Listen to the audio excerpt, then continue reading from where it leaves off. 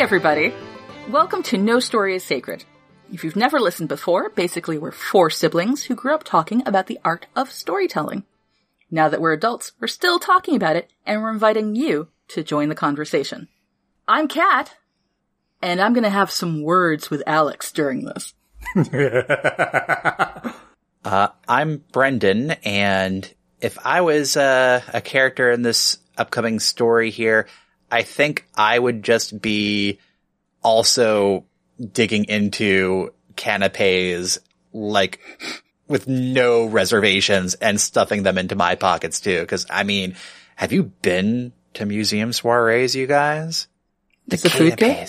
The canapes, it's good. It's good. I mean, coconut shrimp, come on. Goddamn, now I want a canapé. And hors d'oeuvres. So how about we just, you guys, I think clearly this means we just gotta stop recording and go get some fucking canapes. I think we can get a charcuterie board. Boom. I had charcuterie today. Way to go. Mini quiche. But wait, no, guys, we have a duty. We have a duty to the listener and It took to us ourselves. this long to start recording, y'all. I'm Pippin. And fops, everybody. I wonder what Pippin's favorite character type is. Could it be the motherfucking fop? And the Alex cinematic universe. And I'm Matt, and this is my continuing adventures of planning out an entire, at this point, trilogy of stories and not writing them. God damn it. Someday. Way to go. I'm so angry about it. My fop will come. Well, what's worse is that actually this is a third book that is, you don't have a trilogy. This is an excellent mid-game book in a series. True. But you need to return back to, God damn it, Brent, Alex. Oh my God, wow. Which sibling is it? Ooh. I know, getting dark over here. I mean, Alex, you're wanting to do like an entire space mystery novel series. Like, we're talking 20 books. Hell yeah.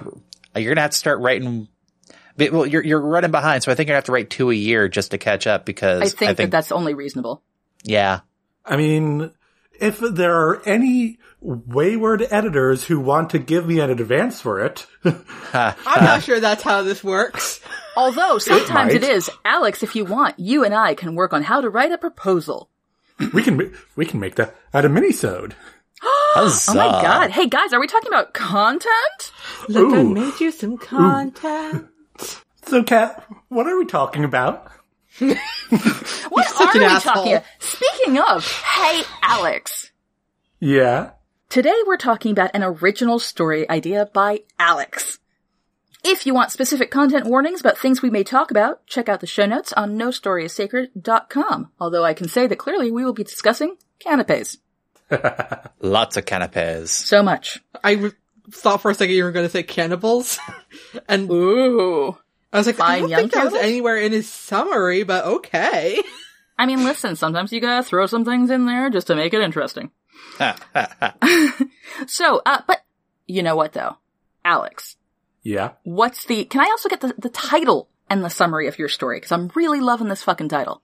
Oh, this is the spec name, not the file name. Aww. Kat, File name implies that you've written it. okay, I feel called out. Good. You are being called out. Absolutely. Is this an intervention? I was literally about to say, Alex, this is not actually a podcast. This is an intervention. We're all here. I feel. We're gonna use I statements, and we're gonna talk to you about. This is not, by the way, audience. We're so sorry. This is not to say that interventions are not important or otherwise. We just really want Alex to write these fucking books. I mean, Alex need is them. the best among us when it comes to writing, and it's not fair that he hasn't written these stories yet. So true. Wait. I would like to Object. push back on that sentence. Alex is the best of us. Full stop. Ooh. So no qualifiers. Aha. Well, that's just the twin speaking. And, Oh. I'm never wrong. and you've activated my imposter syndrome trap card. But wait, guys, none that of means this you're a is true the fucking writer. title or description. You're right? You're right? We've got to focus. You're right. Never. Why? Because otherwise I could go to bed. Listen, people have been with us for 106 episodes, 107 after this. They know what we're about. That's true. Good, You know what, 'cause I don't. listener, if you've made it all 107 episodes, congrats. I genuinely don't remember most of them. I remember every single one. I Hey, remember go on. everything. I remember a time. Anyways, the name of this outline is A Night in the Orbital Museum. Hell yeah. Listen, I feel like that tells you exactly what kind of story it is in the middle of like the third story.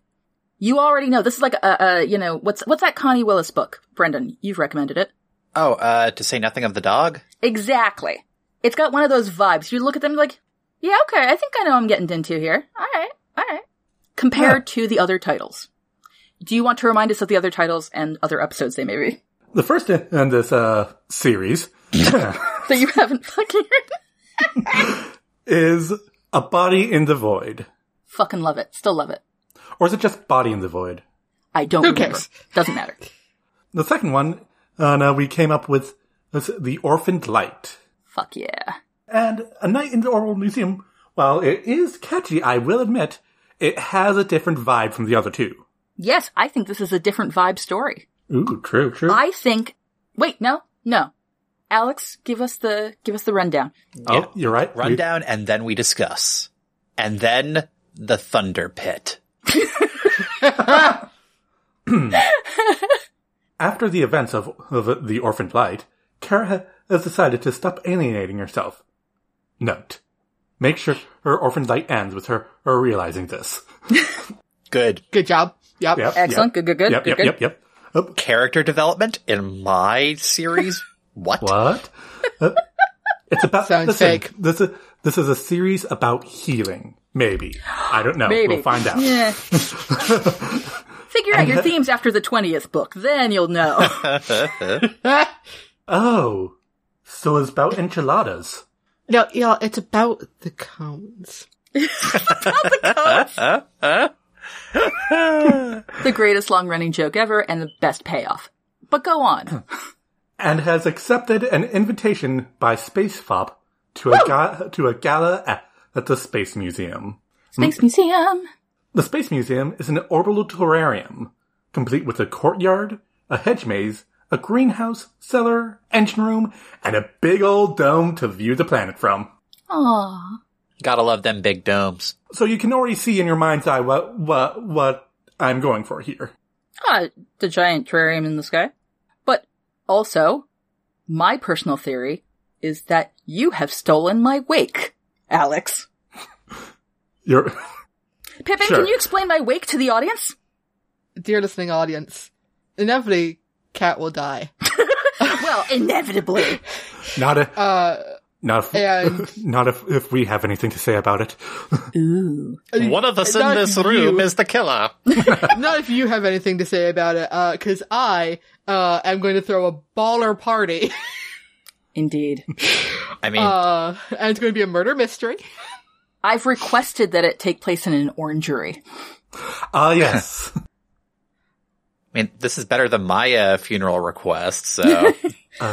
Which for the record is closed casket, but then at one point during the ceremony No. or the viewing, Pop Goes the Weasel starts playing on the speakers. Nice. Nothing happens, but the suspense. It's the hope that'll kill you. What I like about... I've requested the orangery. Pippin has explicitly told me that I get no say in this. And that It's true. upsets me. I feel like it's my goddamn wake. Surely I should be allowed to attend. No, the whole point of it is that you don't. I mean, you kind of are in attendance. I don't know. She's explicitly told me I'm not invited. Yeah, no, Cat is not invited to her wake. It's going to be this amazing party, and I'm really upset about it.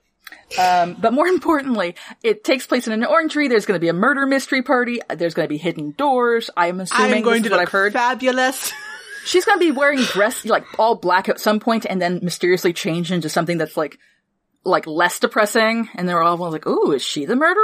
Like, wait, did anyone say Cat was murdered? And so on. Or maybe Cat murdered someone and that's what we're trying. Did I fake my death? and that's why I'm not allowed to fucking attend? I don't know. Listen, it's something I have to talk to your coworker about. That's true. My coworker and my sister are deeply enmeshed now in this weirdly weird, in-depth wake plan for me. Here's the thing. None of this is Alex's story. But wait, it is kind of, because the second I read that, I was sitting there being like, okay, I've got a vibe for this now. This feels like a country house murder. This feels like one of those locked room, fun things, but in space. I would like to point out that I do not have access to the Orangery, murder mystery, chat. And so I'm doing this just through the fact that you mentioned and liking orangeries on the main, in our I do like sibling orangeries. chat. I want to point out that, I am looking in the document that Alex is, referencing for this, and he did add, an orangery to the list of things in the Space Museum. Fuck yeah. Fuck yeah. That's pretty, if you have not actually heard about the wake plans, first of all, how the fuck did I manage to not spill the beans about that? Because as you know, I'm sometimes chatty. You What? may have. Really? But the second part is that, amazing twin psychicness.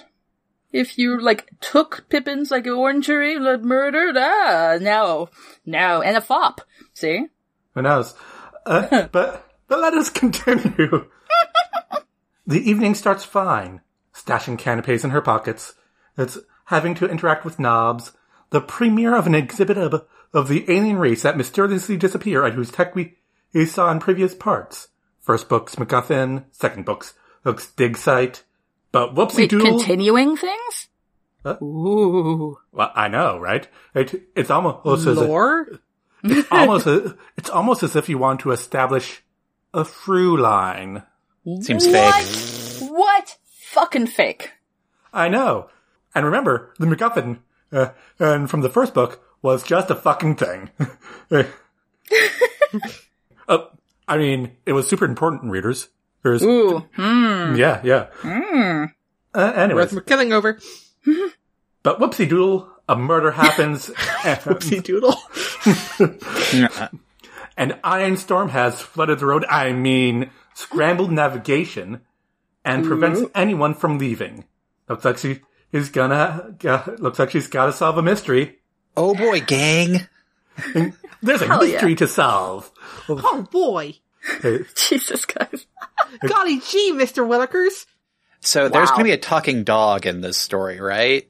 If there's no talking dog, I leave. The fop has a name that we've all forgotten. Are you implying that he's the talking dog? Maybe. I can neither confirm nor deny. I just love the fop so much. Listen, he has more in common with your Earth dogs than... Dogs. I always love dogs. I'm fairly certain we gave him a name in the last one, didn't we? I feel like we did. Remember, I just call him the fop. Listeners, go back and, why don't you tweet us and let us know if we did, because God forbid we re-listen to our own fucking work. Who does that? Seems fake. Alright. Right? Well, next is the kit list of characters, which is a feature I like to include in my thingadings. I mean, that's wise. Yeah, sure. Yeah. Also, I end up figuring out story stuff while I'm doing that. Weird. Yeah.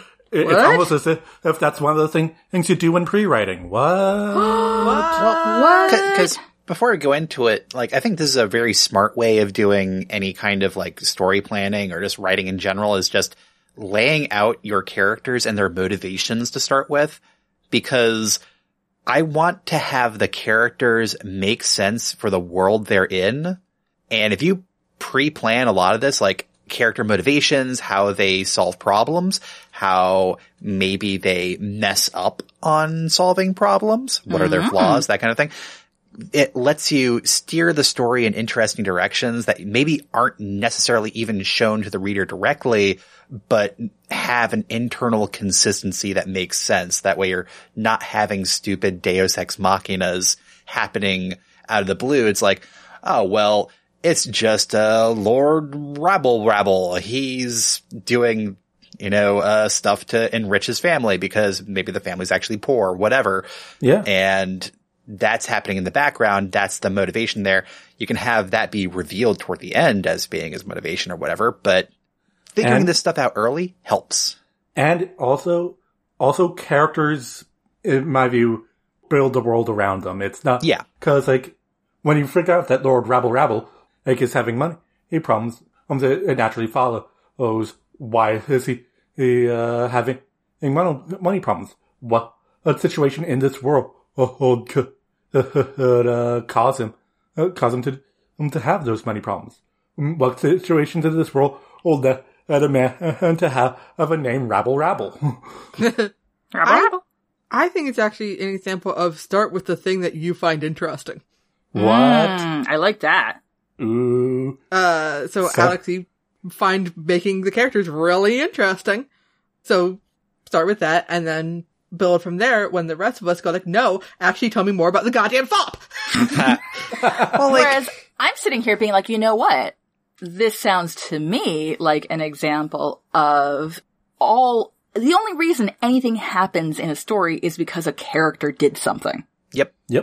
And therefore, who are these fucking people and what kind of actions would they take? There are going to be some people who steal the keys, and there are some people who are going to set fire to the barn. Maybe they're the same person. Maybe they're both Pippin. But, who are they? And that informs what your story is. And especially in science fiction, I don't want to have the typical science fiction trope of explaining every single little nitty-gritty detail. I'd much rather have characters talking about those details and not a primer on how some science fiction tech works that at the end of the day, I don't really care about. And also, if you focus on the characters, they're not all little space engineers with space degrees. And in space engines and from space. Space? They don't know why, they don't know why I put in glowing goo in the entrance and makes it go, vroom, vroom, faster than light. But it does. I mean, you might meet a guy who knows. But also, is he boring?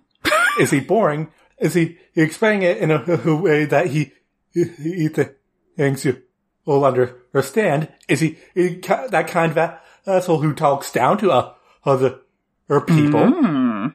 Well, here, I'm going to explain how warp drives works with this piece of paper again, because this is how we do it. Weirdly, this does let me fold, here's how it works. Let me fold the piece of paper, and the ship is this pencil going through the two ends of the paper. And, okay, to be fair though, that was a really great explanation from it was, but this is far in the in space future, or that's first grader explanation. That's true. But weirdly, you can also still have that sort of really boring explanation and then turn it into a character moment for the person who's stuck listening to it. Oh. So for instance, in Murder Must Advertise, our main character, who is just a detective there trying to figure out something, shows up on the stage, and he has been brought into the head of the copywriters, whatever. And he's being subjected to a long speech about essentially how publishing works, how commercials work. And so what happens is the dialogue goes in and out as as the character is distracted by other things. So as he, starts to trying to stay awake. And at one point you get near the end of the paragraph, and he's like, and then of course with the production, and literally the sentence just says, Peter fell into a dream. And then it keeps going. It's a fucking great bit, but it tells, there's still a little nugget. It tells you something about both characters. This, not to distract from stuff we were talking about before I even recorded. This seems like the premise for a fun sketch, actually. Which part?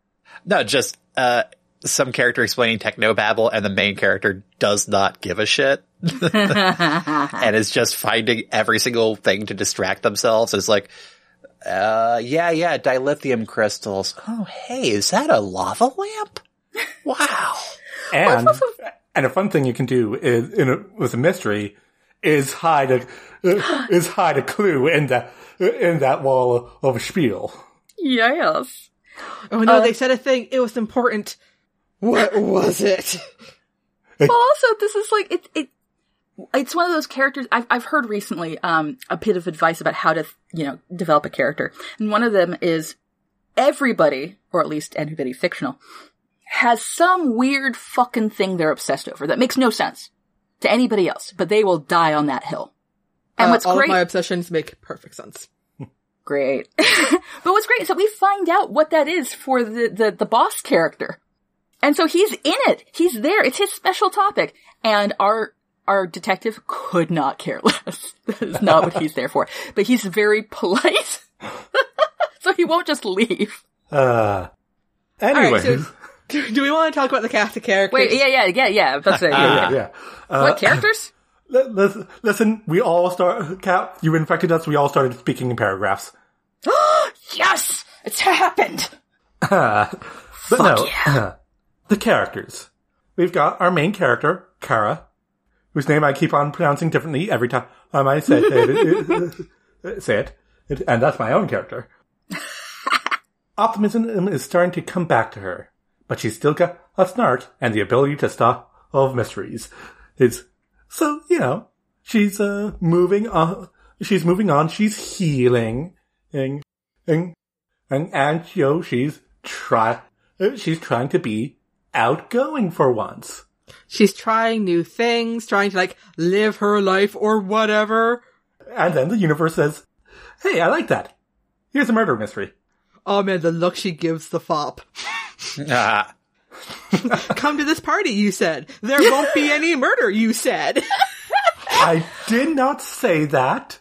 But I heavily implied it. It was a postscript in the invitation. Yeah, I didn't say it. What I love though is that this is really great middle of this series. Because here's the thing. When you have a long-running series, sometimes, it can feel like the same thing over and over again. But people do not stay static. They have different shit that goes on in their lives. So if you do this from a golden age detective story, but in space, if you have almost, a comedy of manners, but with murder, which is the best kind of comedy of manners, let's be honest, it allows your characters to do different things, but still be them. But you get to show something new to the reader. I say. Book 4 is when the fop and Kara get into a fight. Well, that has to happen. It's a comedy. But this is book 3, so we don't need to get there yet. No, they have a big one. But they haven't dealt with the feelings that caused. Not until book 4. I mean, well, that leads into the next thing. The fop. Woo! I think we decided on a name, but I forget. Is her helpful assistant for the mystery, until he's knocked out in the second act to raise the stakes. Or maybe they do some behind-the-scenes stuff. Note, make sure he does not Deus Ex Machina around. Leave clue who's added to plan. Because sometimes that happens, and that sometimes happens. A side character will leave to find a vital clue. And then they come back at the end and for the reveal, and no, we didn't know that. Wait a second, Kara, I have the entrance logs. Haha. Ba-ba! He's helpful, but bare minimum helpful. I think it's a fair play when the character gets sent off by the detective to retrieve that kind of information. Yeah. I think that becomes a fair play at that point. Then it's like a resource that the detective is using, and it doesn't feel like a cheat. Yeah. But also, I want to keep the suspense. Oh, yeah. So that's a question for later for later on. How do you do stuff without the reader realizing you're doing stuff, but not in a way that makes them feel cheated? Well, I think, not to go off the rails here again, I think one thing with a mystery story like this is that I don't know what kind of POV that we've established for these stories. I think it's third person, right? Yeah, Maybe. I thought so. Yeah. Well, it's just Fuck it, yeah. not living in Kara's head and getting her every thoughts on the situation allows a little bit of wiggle room when it comes to the detective's process. Because the detective, Kara, could be thinking about the mystery and the murders and all that, but we as the audience aren't necessarily privy to her every single thought when we're in third person perspective. So not third person omniscient, third person limited? Third person limited, yeah. So we're kind of told the relevant bits that are going on. So describing the scene, describing stuff that's happening, and maybe some relevant thoughts of a character, perhaps. If it's particularly snarky dialogue, I'd probably shy away from that. But if it's Kara doing relevant thoughts to herself, maybe, I don't know. But I think with a mystery, we want to have some room for Kara doing deductions on her own. Well, because we want to have the parlor scene at the end, like any good detective story. But we don't want to have that be ruined by Kara thinking hey, wait a second, that's weird. I'm going to note that for later. Earlier on in the story, it could be a clue for the audience. And if Kara is there, she's definitely noticed it because she's the ace detective, right? Space ace detective. Yeah. Hell yeah, she is. So assume that, Kara's reading the book too, basically, but isn't necessarily sharing it with us because maybe the audience is a suspect too, if that's the proper mindset. I don't know. Actually, I'm gonna be that bitch. Yeah. Ready for this? I'm a huge fan of when the author becomes very noticeable as a character within the story. Because if you're switching genres, and I'm pretending you are, because I think that's funny, you can fuck around. You can do things like, the narrator, the third person omniscient is the author and they know what's going on. But you get to say things like, had Kara but noticed the thing on the floor, she perhaps would not have to deal with the rest of the weekend. But unfortunately, it was not the case, and all the better for our story. Or some shit like that. Yeah. The only problem with that is that then that thing on the floor is going to be critically important. Of course, that's a clue. Yeah, but That's hilarious. we'll have to establish what the hell that is at some point in the story, because that is... Well, yeah. I mean, but what you're doing is that you are, as the author, letting, basically playing around with everybody. You're playing with Kara, but you're also playing with the readers too. Shit that they don't. But it's still within the realm of mystery, so that it's still something they can figure out later. I just want to take a moment to remind everyone that This is Alex's story? It is Alex's story, but also the narrator of Into the Woods gets murdered at the top of the second act. Fuck yeah, he does. Kat. Yes. I'm gonna suggest a video game. I know that you might No. that you might look like called Jenny LeClue. It's a game about how to what's the name of not the Hardy Boys, the Nancy Drew. Yeah, like a little Nancy Drew type. Yeah. Solving these who stole all the cakes mysteries. Fuck yeah. Who did steal the cakes? Lex Luthor. Yeah. And she has an adversarial relationship with the narrator, or nay, the author. And then the game zooms out to the author, who's been told that his long-running younger whole detective series is going to be no longer published unless he ramps up the stakes and has her solve a murder. Yep. And he has a fucking breakdown about it. Nice. As all authors should. Yeah. Also, that one Daffy Duck cartoon. Yes. Yeah. Yes. Which we can link to. But the now Fall is awesome. Who else have we got? You're right. Yeah, Right. keep telling us more people. Next in our cast of characters is the professor, Ooh. the curator of the exhibit. So he's going to be the first to go because, of course, who dies in a museum murder mystery? The curator. So the beginning of what was that book with the symbologist? Yeah. Oh, Da Vinci Code. Fuck Yeah. off. Also, in that one episode of Buffy. Yeah. Anyways, also, listeners, if any of you is a curator of a museum, we mean no offense, and we send our Condolences. to your family.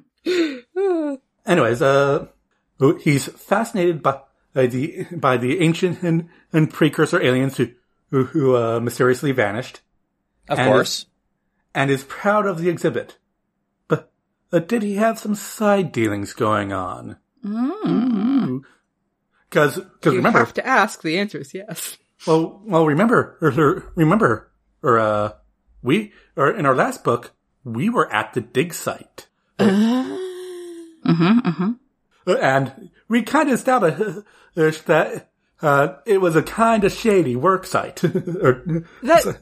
This makes me wonder, since I don't read a ton of mysteries, is it allowed, I guess, to have clues for the current story be found in previous books?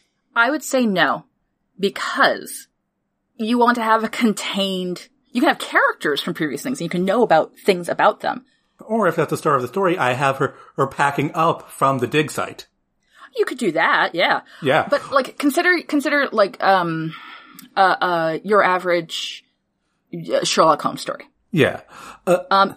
You can find out during the course of it, or you can know that Sherlock Holmes, golly, is a detective. But you should be able to have the clues within what you have to solve the mystery. Yes. Otherwise, it is unsatisfactory. Because what if you read the books? What if there's been 5 years between the books? What if book 2 went out of print and has been and reprinted and isn't online anywhere? Yes, I am in fact aware. Well, I'm letting wondering. Pippin know. I'm letting Pippin know because she was just Well, so unprofessional. It could still be, I think, a useful tool, though, and it could also paint Kara's suspicions on certain characters based on world building.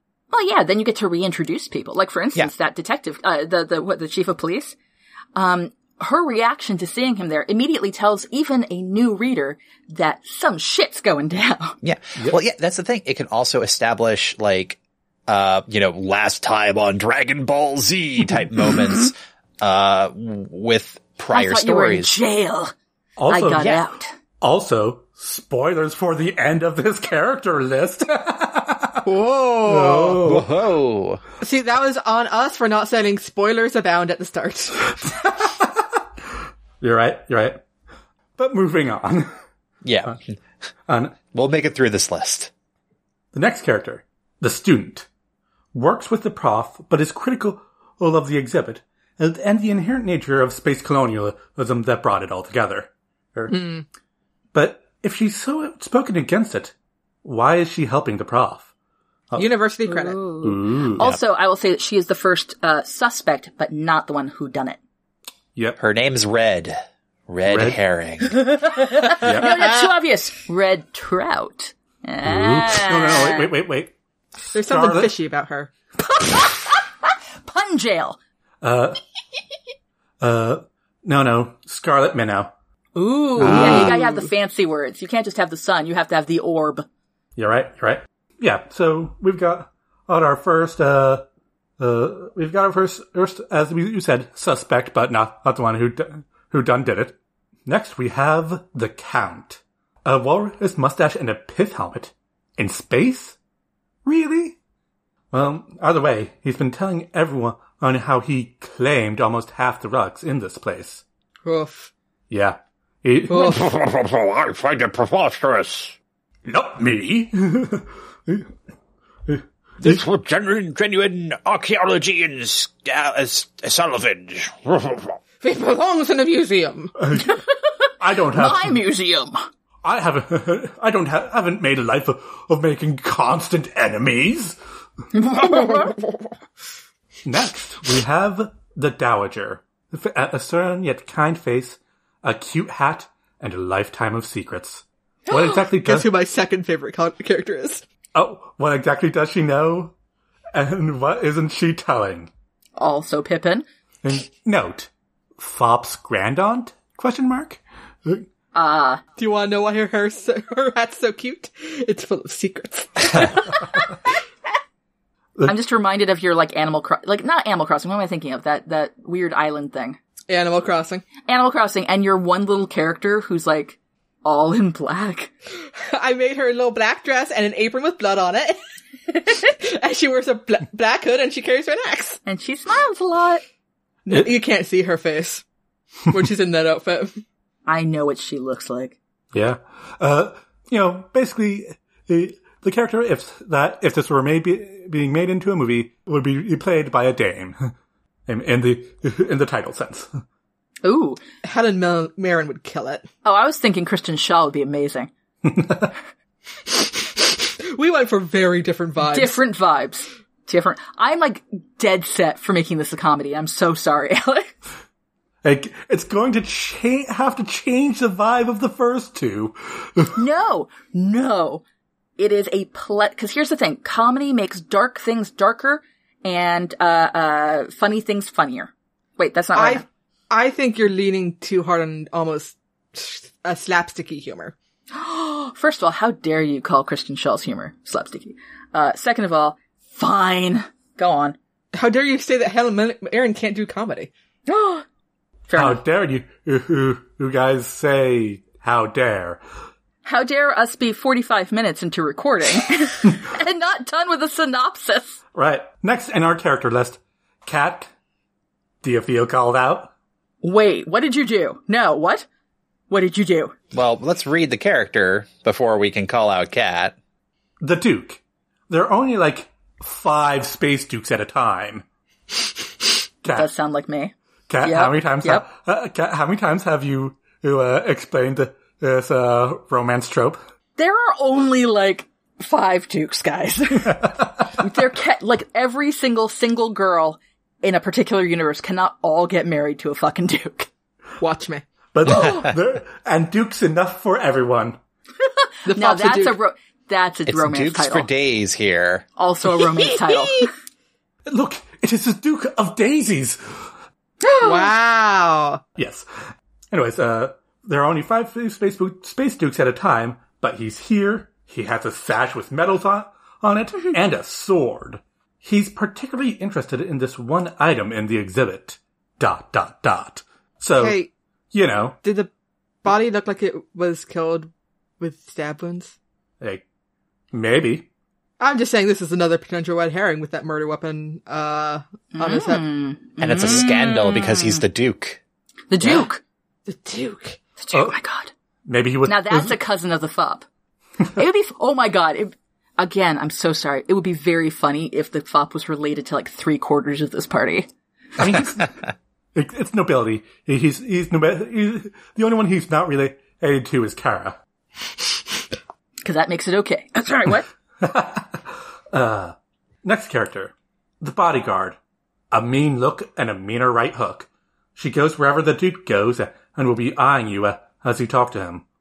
But why wasn't she with him at the time of the murder? She was making out with the fop. Fuck yeah. Maybe. Maybe not. Can you blame her? Can you blame the fop? Nah. I'm saying the fop has a type. I was about to say. Fuck. He respects Kara, and he has a type. Listen, Kara is his one true love. If she wants him or not, whatever's cool with her. But also, that bodyguard and him can have a good time. Yeah. Fuck yeah. And Kara's like, okay, have fun, but remember, I will arrest you if you do anything wrong. He's like, oh my god, that's how I know she cares. And also, you are my ride. Listen, we are sharing a hotel room, so if I come back and there's a fucking sock on the door, we will have words. We are ride or die, and you will die if you do something. Fortunately, he likes that. No. He's into that. That's his deal. They're soulmates in a weird way. The best kind. Yeah. Next, they've got Civ, short for Smart Intellectual Voice. They're the AI for the museum. Despite the name, not very sophisticated. Capable of answering questions about the exhibits, sending out cleaner bots, and turning off the lights. On the upper floors, at least. They're the narrator that Kara keeps fighting with. Oh my god. Yes. Yes. I'm also implying that there are some secret lower floors that have some shady shit going on down there. I mean, come on now. They have to listen. If there's a beautiful terrarium at top, that means that somewhere down below are where the mushrooms are. Yeah? Mushrooms. Anyway. That's some Resident Evil shit right here. Why'd we have to do that? Because I like Resident Evil. But it's scary. So's most things to you. Fuck off. Next we have the thief. What are you saying? Thief? They're not a thief. They're Percival Archibald Prudence Wendell Fitzwilliam de Avon III. Definitely not here to swipe jewelry or anything that's not nailed down. No, you may not check her pockets. So wait a second, though. Here's my issue with that one. I love having a thief. I don't love having another fop on the scene. These are dueling fops. Here's the thing. The fop can call him out for not actually being who he is. Because he's met. Percival Archibald Prudence Wendell Fitzwilliam de Avon III. And he is 90 years old. And at first the fop is perfectly willing to let him have whatever's going on. But he... life be tough. But then they swiped a pretty necklace that Kara was wearing, and that Kara got at the nickel and dime store or the other week. He stole their best friend necklace. That was a BFF gift. I was gonna let you steal from everybody else. I don't care. But my dude. I do that like... is the one thing she let me give her. And she doesn't wear it, but she has it. So as a character beat, I do like maybe this character serving as a mini mystery thing for the fop to solve. It's like a low stakes thing comparatively. Oh my god, yeah. Thus earning the assistant title. Yeah. Yes. It could be like, it's like the early in the story pressure relief, like they are capable of solving murders and other mysteries. You can rest assured they will solve the bigger mystery of the story. Yeah. But first, give the fop a bone. I mean, come on. Yeah, and also the thief. I'm thinking they're the one that accidentally kicked off the murder mystery because they swiped the thing that they shouldn't have done swiped. Ooh. And in Act 1, they have to turn out her pockets, and they cares right, I'm putting this all in a case, locking it, we'll sort out things out, for everyone, when they bring proof of ownership and whatnot. Or something like that. Hand wave, figure it out later. Yeah. And then later it's missing. It's gone missing, but you know what's there? A body. Dun, dun, dun. Which is, that makes it not only a country house murder, but a locked room mystery. Dun, dun, dun. Hell yeah. Right. Anyways, moving on. Finally, we've got the chief of police. The corrupt up chief of Kara's planet. What's he doing here? In a totally different star system. He didn't see her, did he? What is he doing there in a totally different star system? Who knows? Is he that one who actually did it? Is he here to be a menacing presence? Is he here to establish later, to establish him for later books in the series? Who knows? Is he a cousin of the fop? I feel like if he were, that would have been established in book 1. Well, here's Yeah. the thing. I actually kind of like the idea of he is actually there to say sorry or some shit. To try, and she spends the majority of the book not believing that. She is suspicious of the whole fucking thing. He keeps trying to apologize, like, I brought you something, and she just throws it on the ground. She's like, clearly a bum. First she dives behind the fop, and the fop is all like, he recognizes me too, you know. I was also a suspect that night. I like the idea because, you know what, it's useful. First of all, it shows a change. Things have changed. Time has passed. Shit like that. And also, frankly, the reader doesn't have a good reason to. It gives you a nice red herring that can last a good long while. Oh yeah, that is a chew the fat character. Exactly. And it's also kind of I won't say a gift, but kind of a gift to people who've actually read the rest of the series.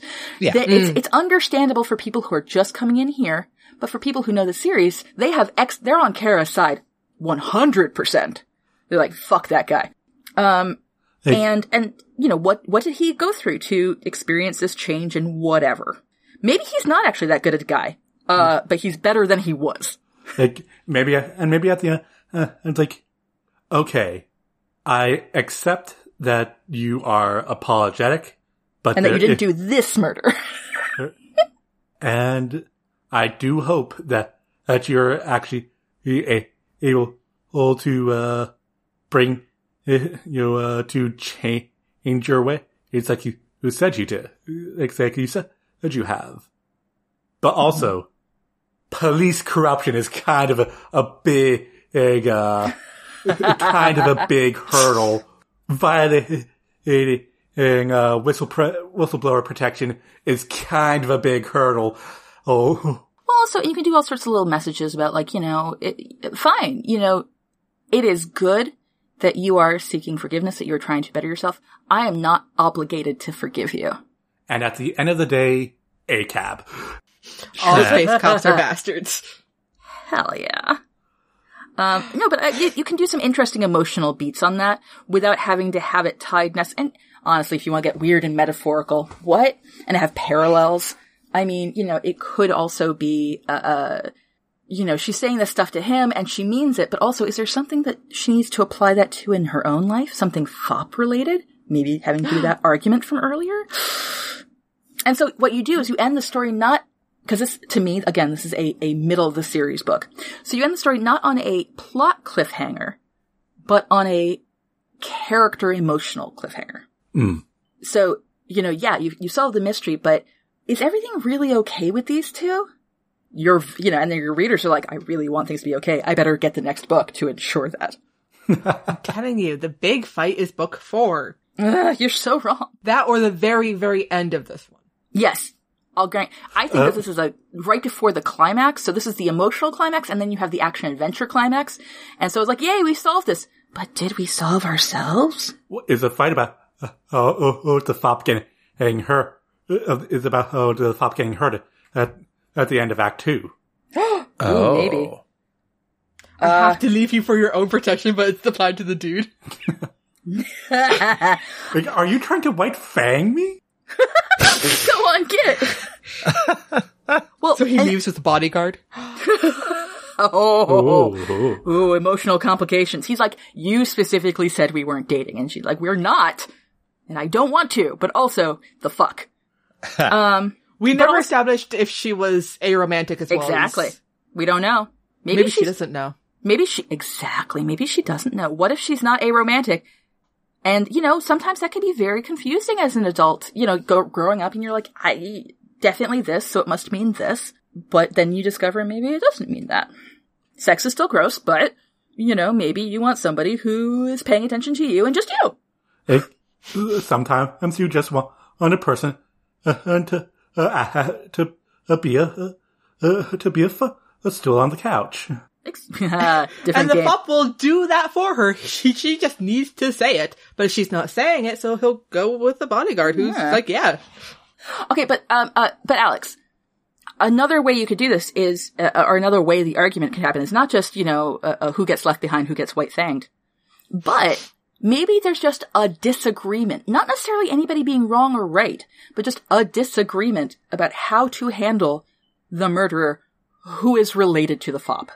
And so maybe there's Kara believes it should be this, and maybe the fop believes this, and neither of them are wrong.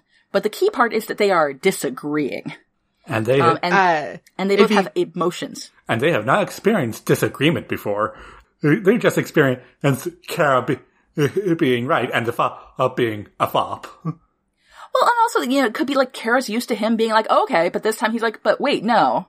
And she's like, what? I'm not sure how to deal with this. My feelings are hurt. Meanwhile, he's like, I literally do. I agree with you on everything. So why can't you understand that if I'm saying something, that means I actually I have a thought on this. I have opinions. I am, in fact, fairly intelligent. I went to space MIT. Just because this is who I like being does not mean. Just because I'm silly doesn't mean I shouldn't be taken seriously. Ooh, save that. Write that fucking down. Because that's a great line, and two, that hits to the center of at least my plot. You're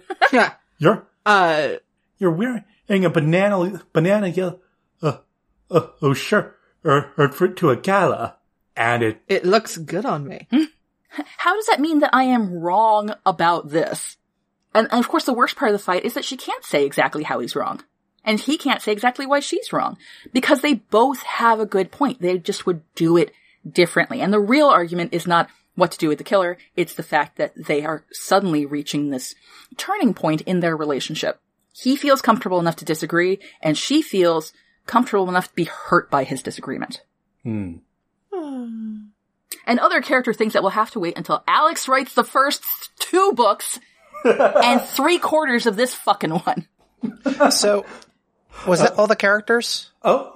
We've got, there's others as many as need be. I feel like I need to make some other characters, just general art appreciators. Well, you need to have the entertainment for the evening. Ooh, true. The bartender. The fire breathers.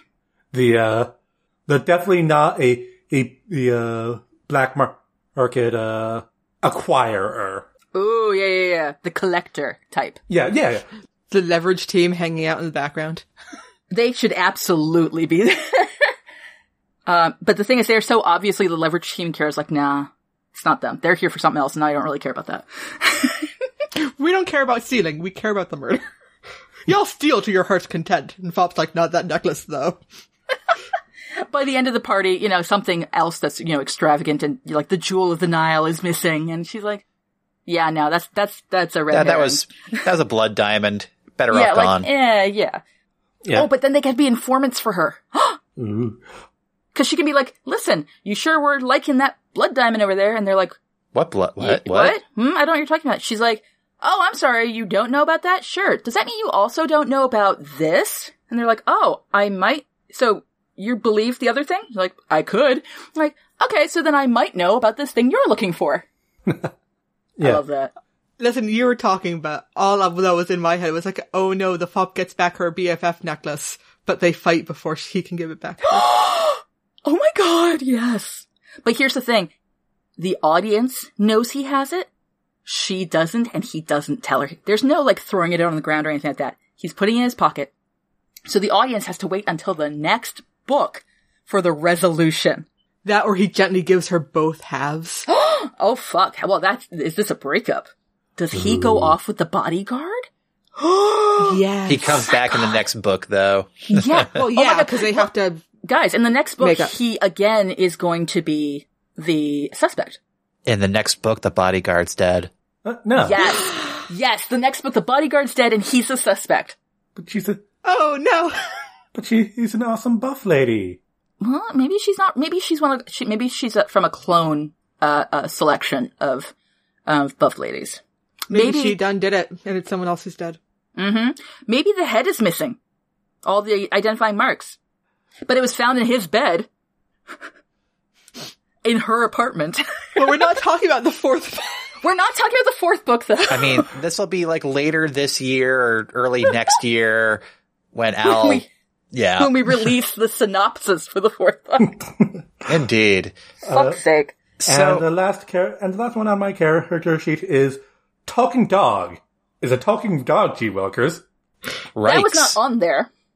What? No, it was always on there, Kat. Listeners, do not believe Kat. That sounds like blatant Brendan bait. Reich's rat. Anyways, Yep. All right. that is the synopsis and the characters, and And the majority of the plot, I think we've talked. Yeah, we've added some details, though we still don't know who done did it. That was my question. Well, wait.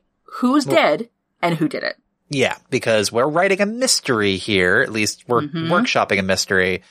I feel like those are the two questions to start with, and then you write backwards.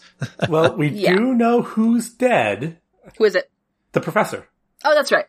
Is he the only one who dies? I thought he was like sort of the beginning of the death. Here's the thing. I don't know if I want to do just the one dead person or and then there were none kind of dealio. Can I give you my sort of viewpoint on that one? Yes, go ahead. If you have one death, as that says, and you can use this however you want to mislead or what have you. But if you have one death, that says it's about the person. If you have multiple deaths, that says it's about something else that needs to be covered up. That's my thought on that one. So, for instance, if I killed Pippin, Wow. coincidentally, that's probably about Pippin.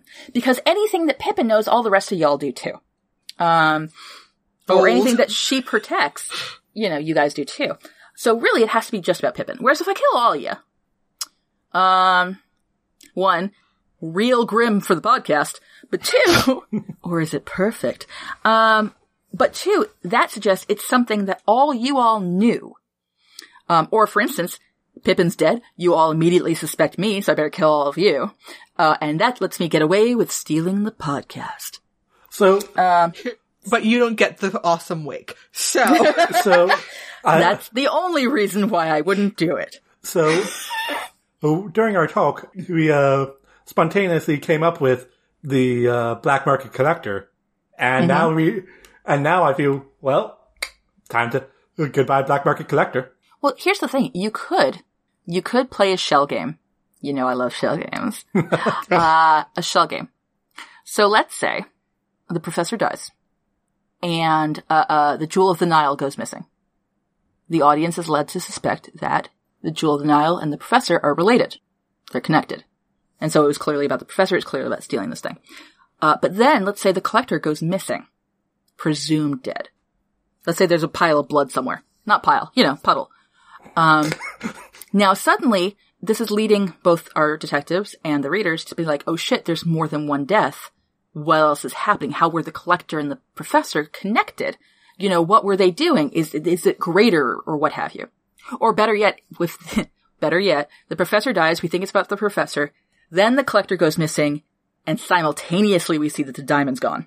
And then it's like, oh shit, it wasn't about the professor, it was about getting the diamond. In reality, the Leverage crew is like, listen, we saw everybody running around, and nobody was paying attention.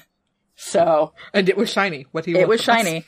So that makes the diamond, it's a crime, but it's not the crime. Which gets back to my favorite definition of murder mysteries, from Star Trek, which is Cardassian murder mysteries, where I guess in the future humans have one crime and one, perpetrator in their holo novels. And I'm like, that's boring. But in Cardassia, everybody has committed a crime. And the fun and mystery is figuring out who did what. And I'm like, well, great, the Cardassian's correct. I'm sorry, Starfleet, you fucked up future literature. So you could play around a lot with audience expectation. And this gets back to what Brendan was saying about writing backwards. Once you know what's happened, then you can do all sorts of fucking things, like play around with time, like when humans make patterns, right? So we assume things are connected, or we will make assumptions, whether they are or not. We also like making up stories. So we'll make up stories to make the connections make sense, even if they are literally just coincidences. Or, the Leverage crew being like, shiny. I like the idea that every character here has committed a crime. You want a Cardassian murder mystery. I do want a Cardassian murder mystery. Like, only one of them committed murder. The crime. Or maybe it was an accident. That'd be cool. But that feels a little bit like I don't want it to be, but it could be. I was actually thinking about that earlier today, like, almost like, was it like a reverse Murder on the Orient Express, where it's like, nobody's the murderer, but everybody's guilty as hell? Oh my god, wait. Oh, guys. You know how in books, you have an infinite special effects budget? Mm-hmm. Alex has made this very beautiful terrarium up in the sky, hasn't he? It's true, he has. Sure is lovely. Real pretty. Something happened to it. What I'm thinking is, gosh, everyone's super distracted by the professor's death, that maybe they're not paying attention to anything else happening. Like, for instance, the bomb the professor put in the basement. And then we get the Buffy episode, The Zeppo. Because, there's a lot of things in there. He's taken very good care of it. But what planet does this terrarium orbit? What's going on that planet? What political shenanigans? Have they cut off the funding for the terrarium? Oh. Ooh. And it's like, great, you don't want it? Fine. Oh, Margaret returned to the sender and deliver it express. Oh, fuck yeah. So, yeah, no, it wasn't a murder. It was a suicide made to look like a murder because he wanted to have enough time to have this shit go bad. Oh, and to get news crews up there or something, like we're reporting the murder so that like people are paying attention, shit's going down. Well, this would also explain the timing of the weird ion storm thing happening.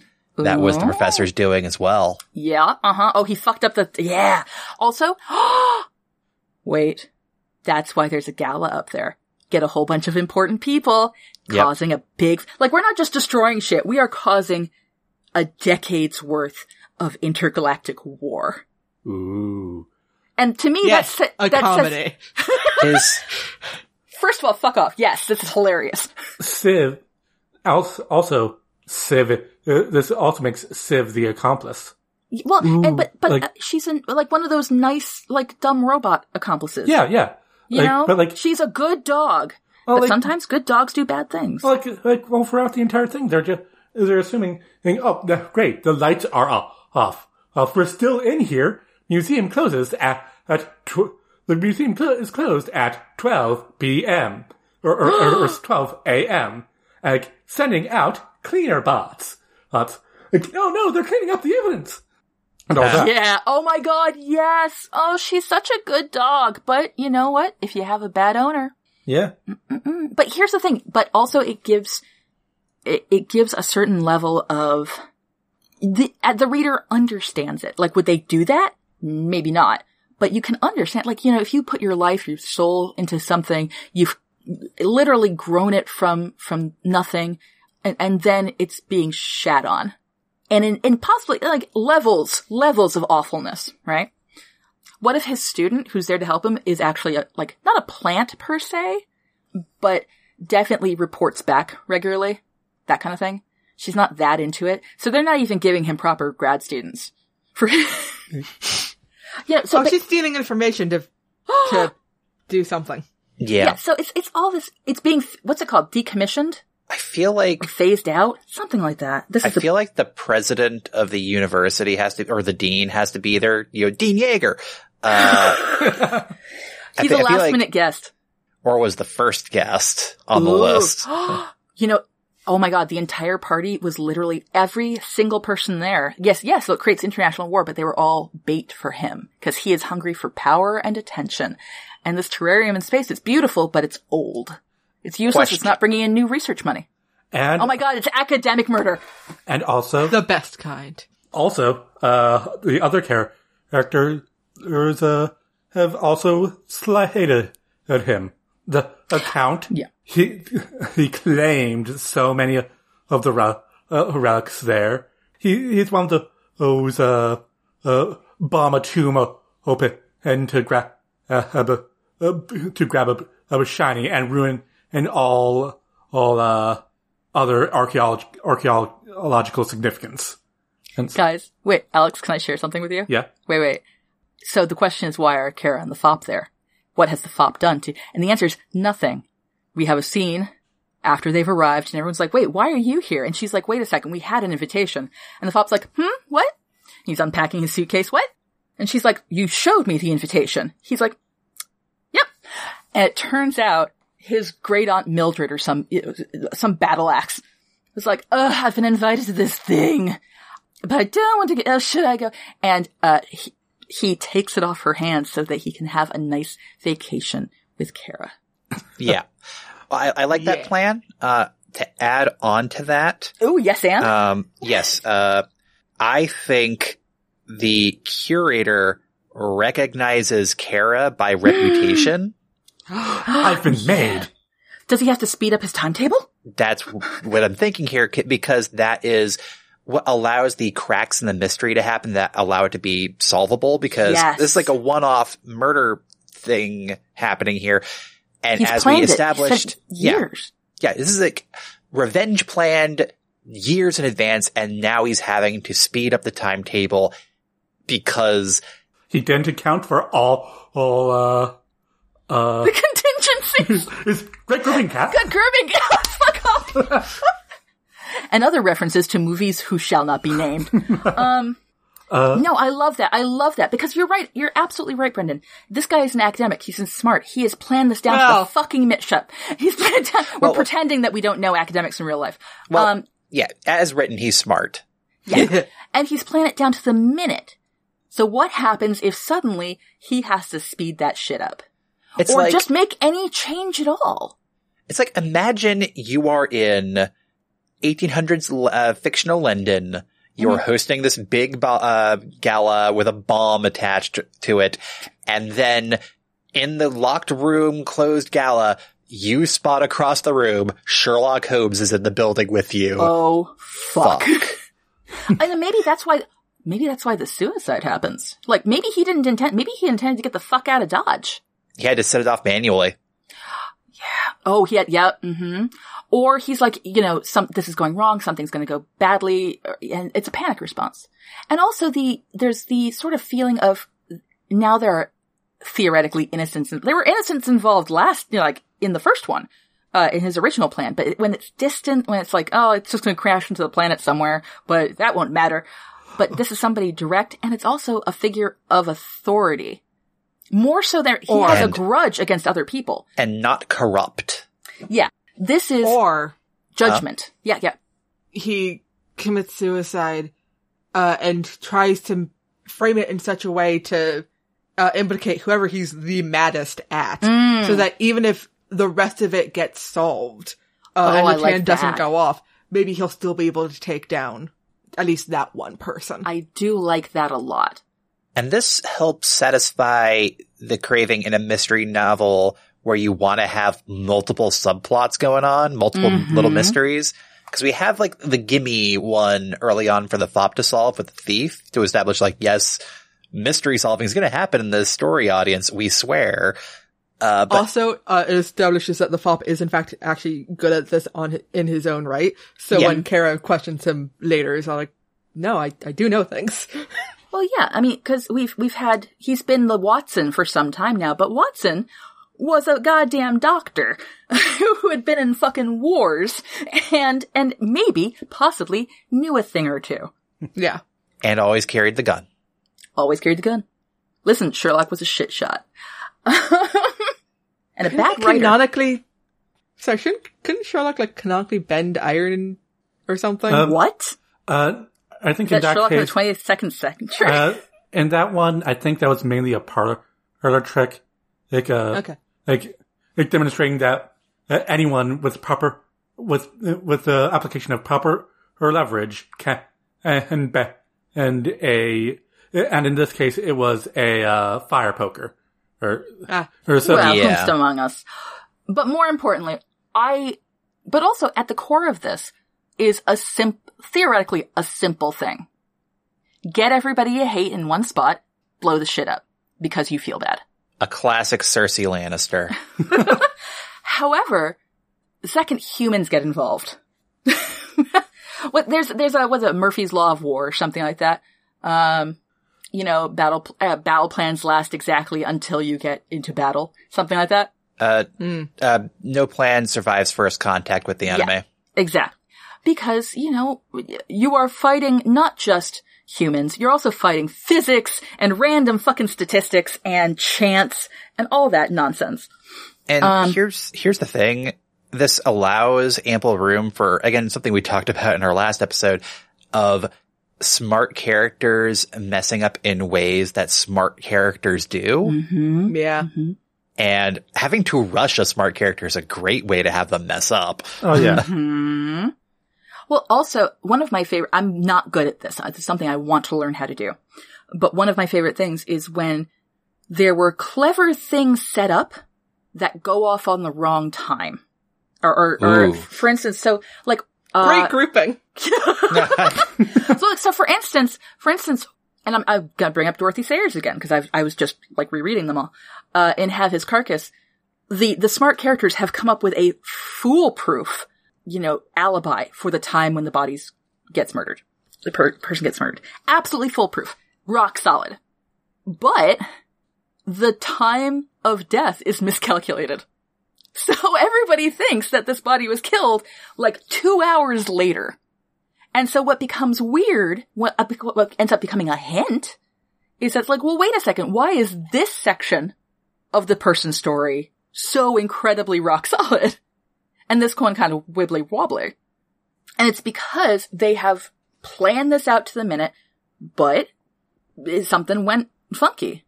And so their own attempts to protect themselves in and of themselves become a clue. Ooh, a message for the professor left for the Dowager, or like in "This is my revenge," but phrased it in a aggravatingly vague way. And Kara ends up finding that message in a way that looks like it was intended for her, and she interprets it that it was left by the chief, that it was made by the chief of police. Oh, I like that. Fuck. Because I was about to suggest you could do something fun, like for instance, have Civ, the AI, deliver a message to whomever, the Dowager, whatever, with a voice imprint from the professor, making it sound like he's just like, hey, could you come down to the orangery? Except that would have only worked if he was still alive. It's just one of those little, like, it was a perfectly, like, that way I'll be in this room when that happened and it'll be like, and no, he's fucking dead. He forgot to erase that command. And so you have like, oh shit, who's pretending to, blah. Or am I going to have to double check that the professor is indeed still dead?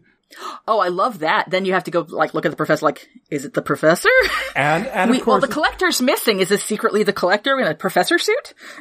And of course, because other people are also here and also being shady, someone has moved the body.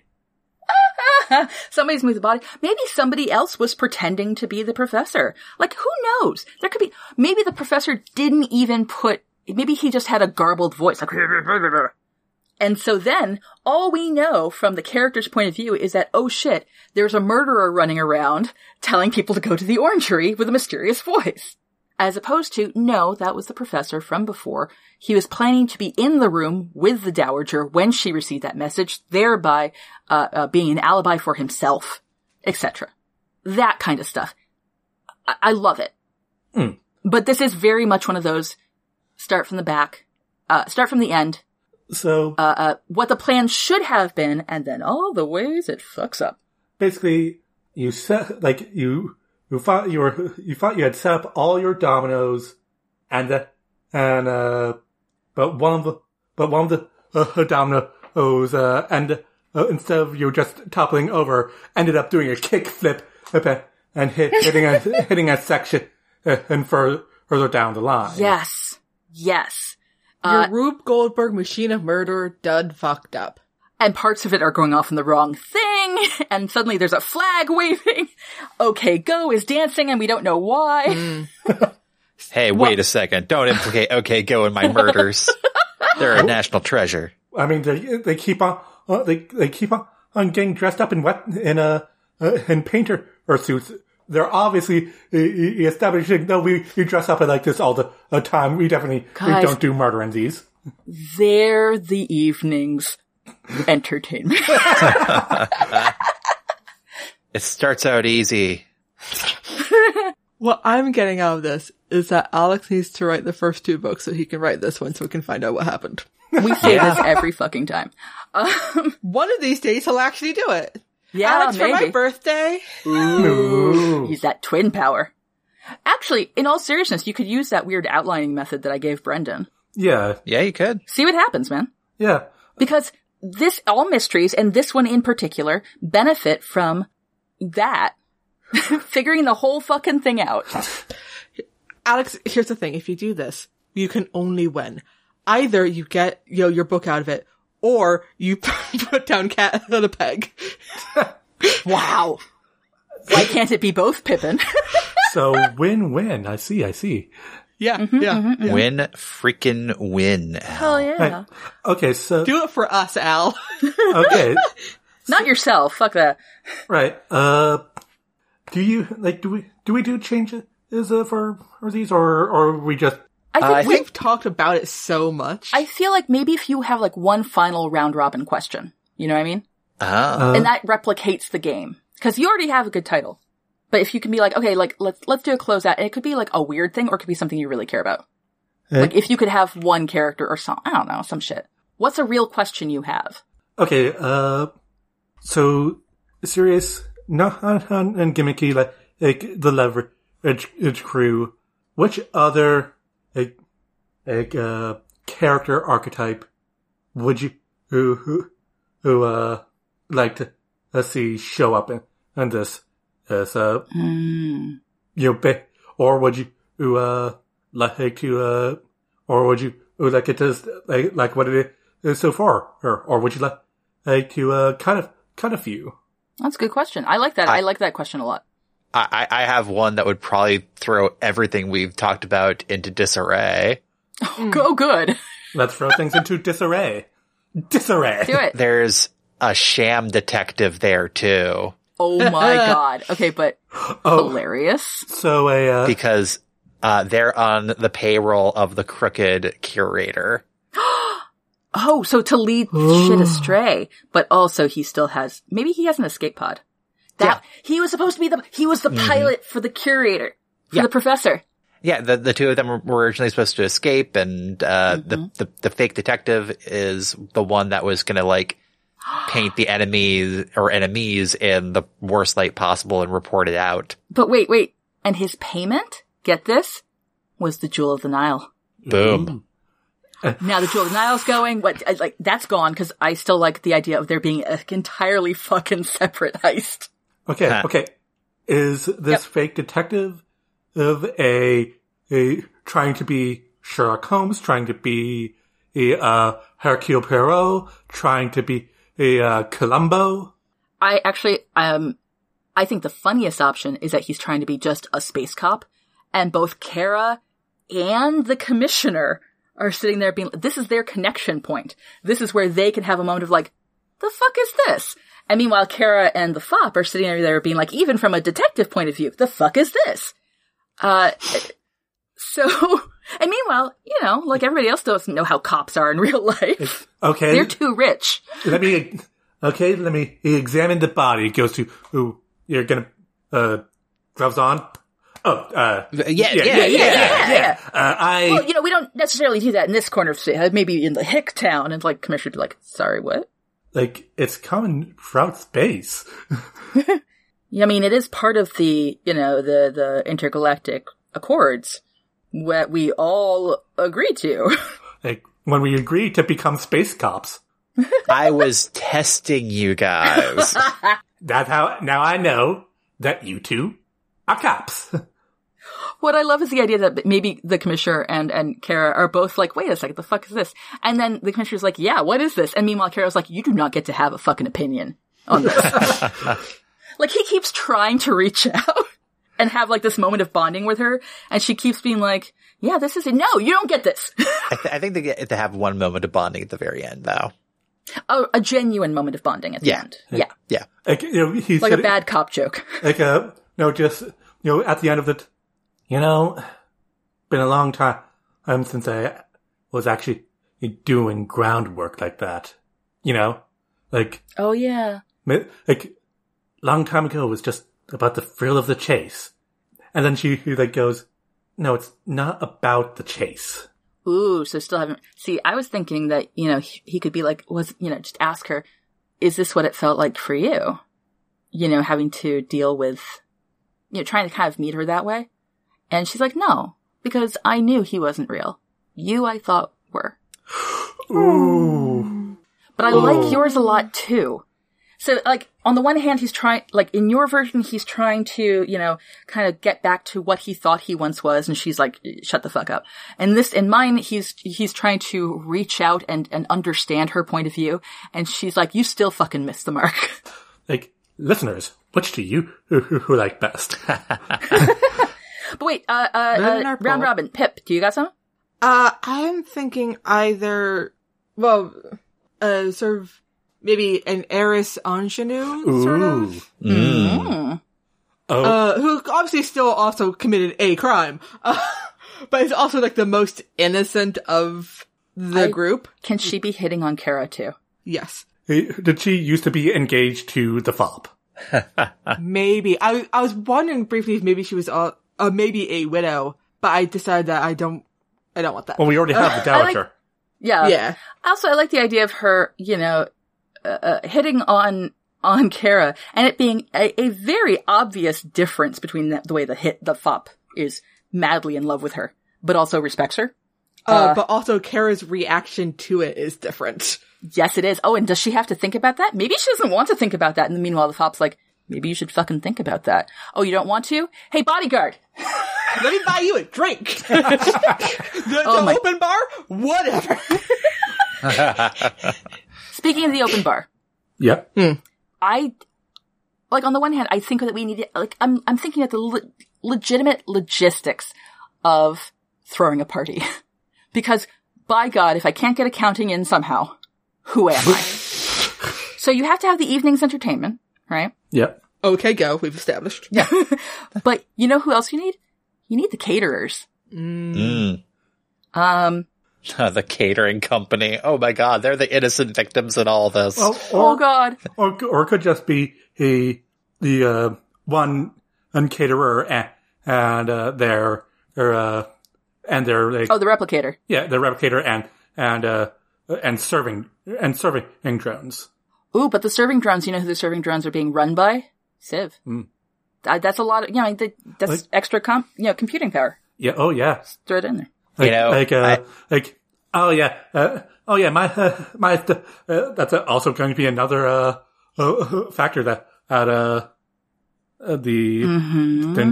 didn't consider, or the yes, this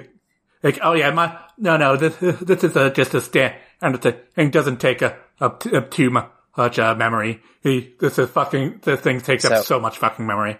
So I'm thinking, if we have Civ as like a silent partner to the curator, the caterer then could be the hidden kind of backdoor way to solve the task of what to do about the ship's AI that might be working against us. Yes. Because the caterer was granted extra permissions by the curator, not really thinking too much about it. Well, because he was panicking, because this was something that wasn't part of the plan. Yeah. Panicking and also underestimating working class. Like it's staff versus faculty. Yeah, exactly. Fuck yes. Like he didn't think anything of it because, again, he wasn't having time to really reflect on destroying the entire station or whatever. And so it's like, yeah, fine. Here, you have access. That was like the thing that maybe could be like a scene earlier on in the story where it's like the caterer going like, listen, I need more drone support. I'm I'm by myself back there. I'm dying. Like, what Can you did- get me? I'm dying before the body shows. Exactly. And the curator's like, what am I even paying you for? I would love it if that actually wasn't on scene, like that wasn't on stage, but rather is something that somebody else witnessed. So when Kara's asking people about things, they're like, hey, I saw this. Like the ingenue was saying, I saw the curator arguing with the With the help. Well, the help actually was arguing with him, and honestly, you just can't get good help these days. See, y'all are making the ingenue way meaner than she was in my head. I'm thinking the Count was the one who was being a dick about the help. Who knows? That's Point fine. is, Oh yeah, the Count's addicted to the help.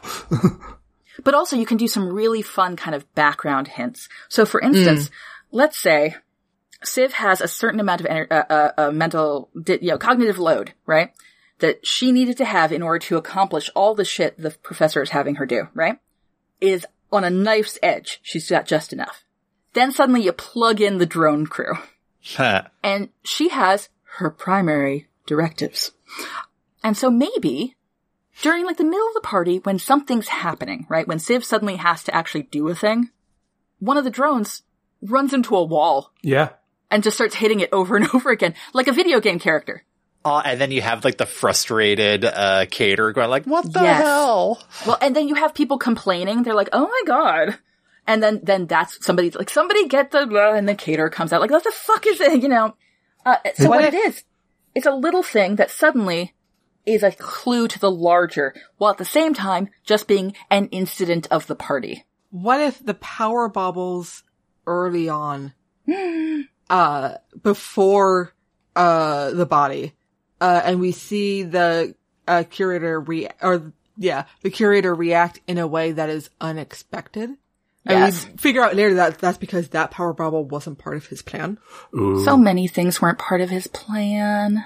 Yeah. I was talking to a faculty member today, and one of the things that he mentioned as a pet peeve when it comes to lecturers who know their topic, they've created a presentation, but they have, for whatever reason, maybe somebody in the audience asked a question, right? And you gotta answer the question, but it means that they are no longer on their exact timetable. And so instead of dealing with it or making a decision about how to, what to cut and how to stay on track, they just rush the next few slides. They're like, I just have to hurry through this one. And what ends up happening, of course, is you look, like you're not doing a particularly good job. But also, the students miss stuff.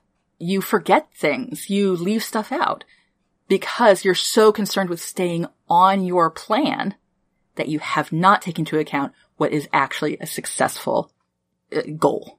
This is why I don't teach from a PowerPoint. This is why I won't in the future. But yeah, so I think that's the professor's, I love Jam. this as a secret academic takedown. All right. All right. Is that all you got? Or Is that everybody? I think so. Wait, Brian, what was yours? Mine was the fake detective. Right. Which I still kind of love the fake detective. Like, Jesus. Make this a Gosford part. Just throw in tons of stuff. And Alex doesn't have to do one because it's his goddamn story. He technically did everybody else. Also, talking dog. That's true. You did do that earlier. Can the talking dog also have a power bubble halfway through? Like, sure. It's a robot dog. Bow, wow, bow, bow. The Count won't. What's the name that? Not Sparky. Tittles. Sparky. Not Tittles. It's Sparky. Sparky. No. Or Bolt. No. It's a name that nobility gives, the aristocrats give. Reginald. Rupert. Jeremy, Nigel. Buffy. Gerald. Actually, Buffy's a good one. Woofy. We don't have to necessarily go through every single No, this is the most aristocratic dog important name. thing. But yeah, the dog. Yeah. The dog. The dog snuffs it, guys. No. That's the title of the book. Anyways, yeah, that's How you feeling about it, Alex? yeah, Yay or nay? a lot of different directions I can go. Well, don't worry. You have 2 other books to get through. You're right. Yeah, and then you can get to this one. You're right. Exactly, and then you'll have a better idea of what to do. You're right. And when you're right, you're right. And I am always right. But also a great right pun writing, right? Oh. When you write, you're right. Hey, who's taking us out? Well, I am taking us out today. All right. And as always, if you have an idea or prompt to submit, head on over to nostoryissacred.com/submission. Follow us on Twitter at nostoryissacred or send an email through contact@nostoryissacred.com. Your hosts have been Alex McDonald, Brendan McDonald, Pittman McDonald, and Catherine Crichton. Editing for this episode done by Brendan. Transcript done by Ashley DaCosta. Art by Jay Wolf. Show notes and transcript are available at nostoryissacred.com. Thanks for listening, everyone, and please rate, review, and subscribe to No Story is Sacred. You can visit our Patreon page to support the show and get neat rewards at patreon.com/nostoryissacred. See you next time when we talk about the 1994 movie, The Shadow. Guys, who knows what lies in the hearts of men? The Are you shadow. proud of yourself? Are you fucking proud of yourself? Hey, but you know what? I am no man. Yeah, okay, Aowen. Oof. And until then, where no story is sacred, and any story can be changed. I'm Brendan. I'm Pippin. I'm Alex. And I'm Kat. And we're No Story is Sacred. Sacred. It worried me so much that you laughed.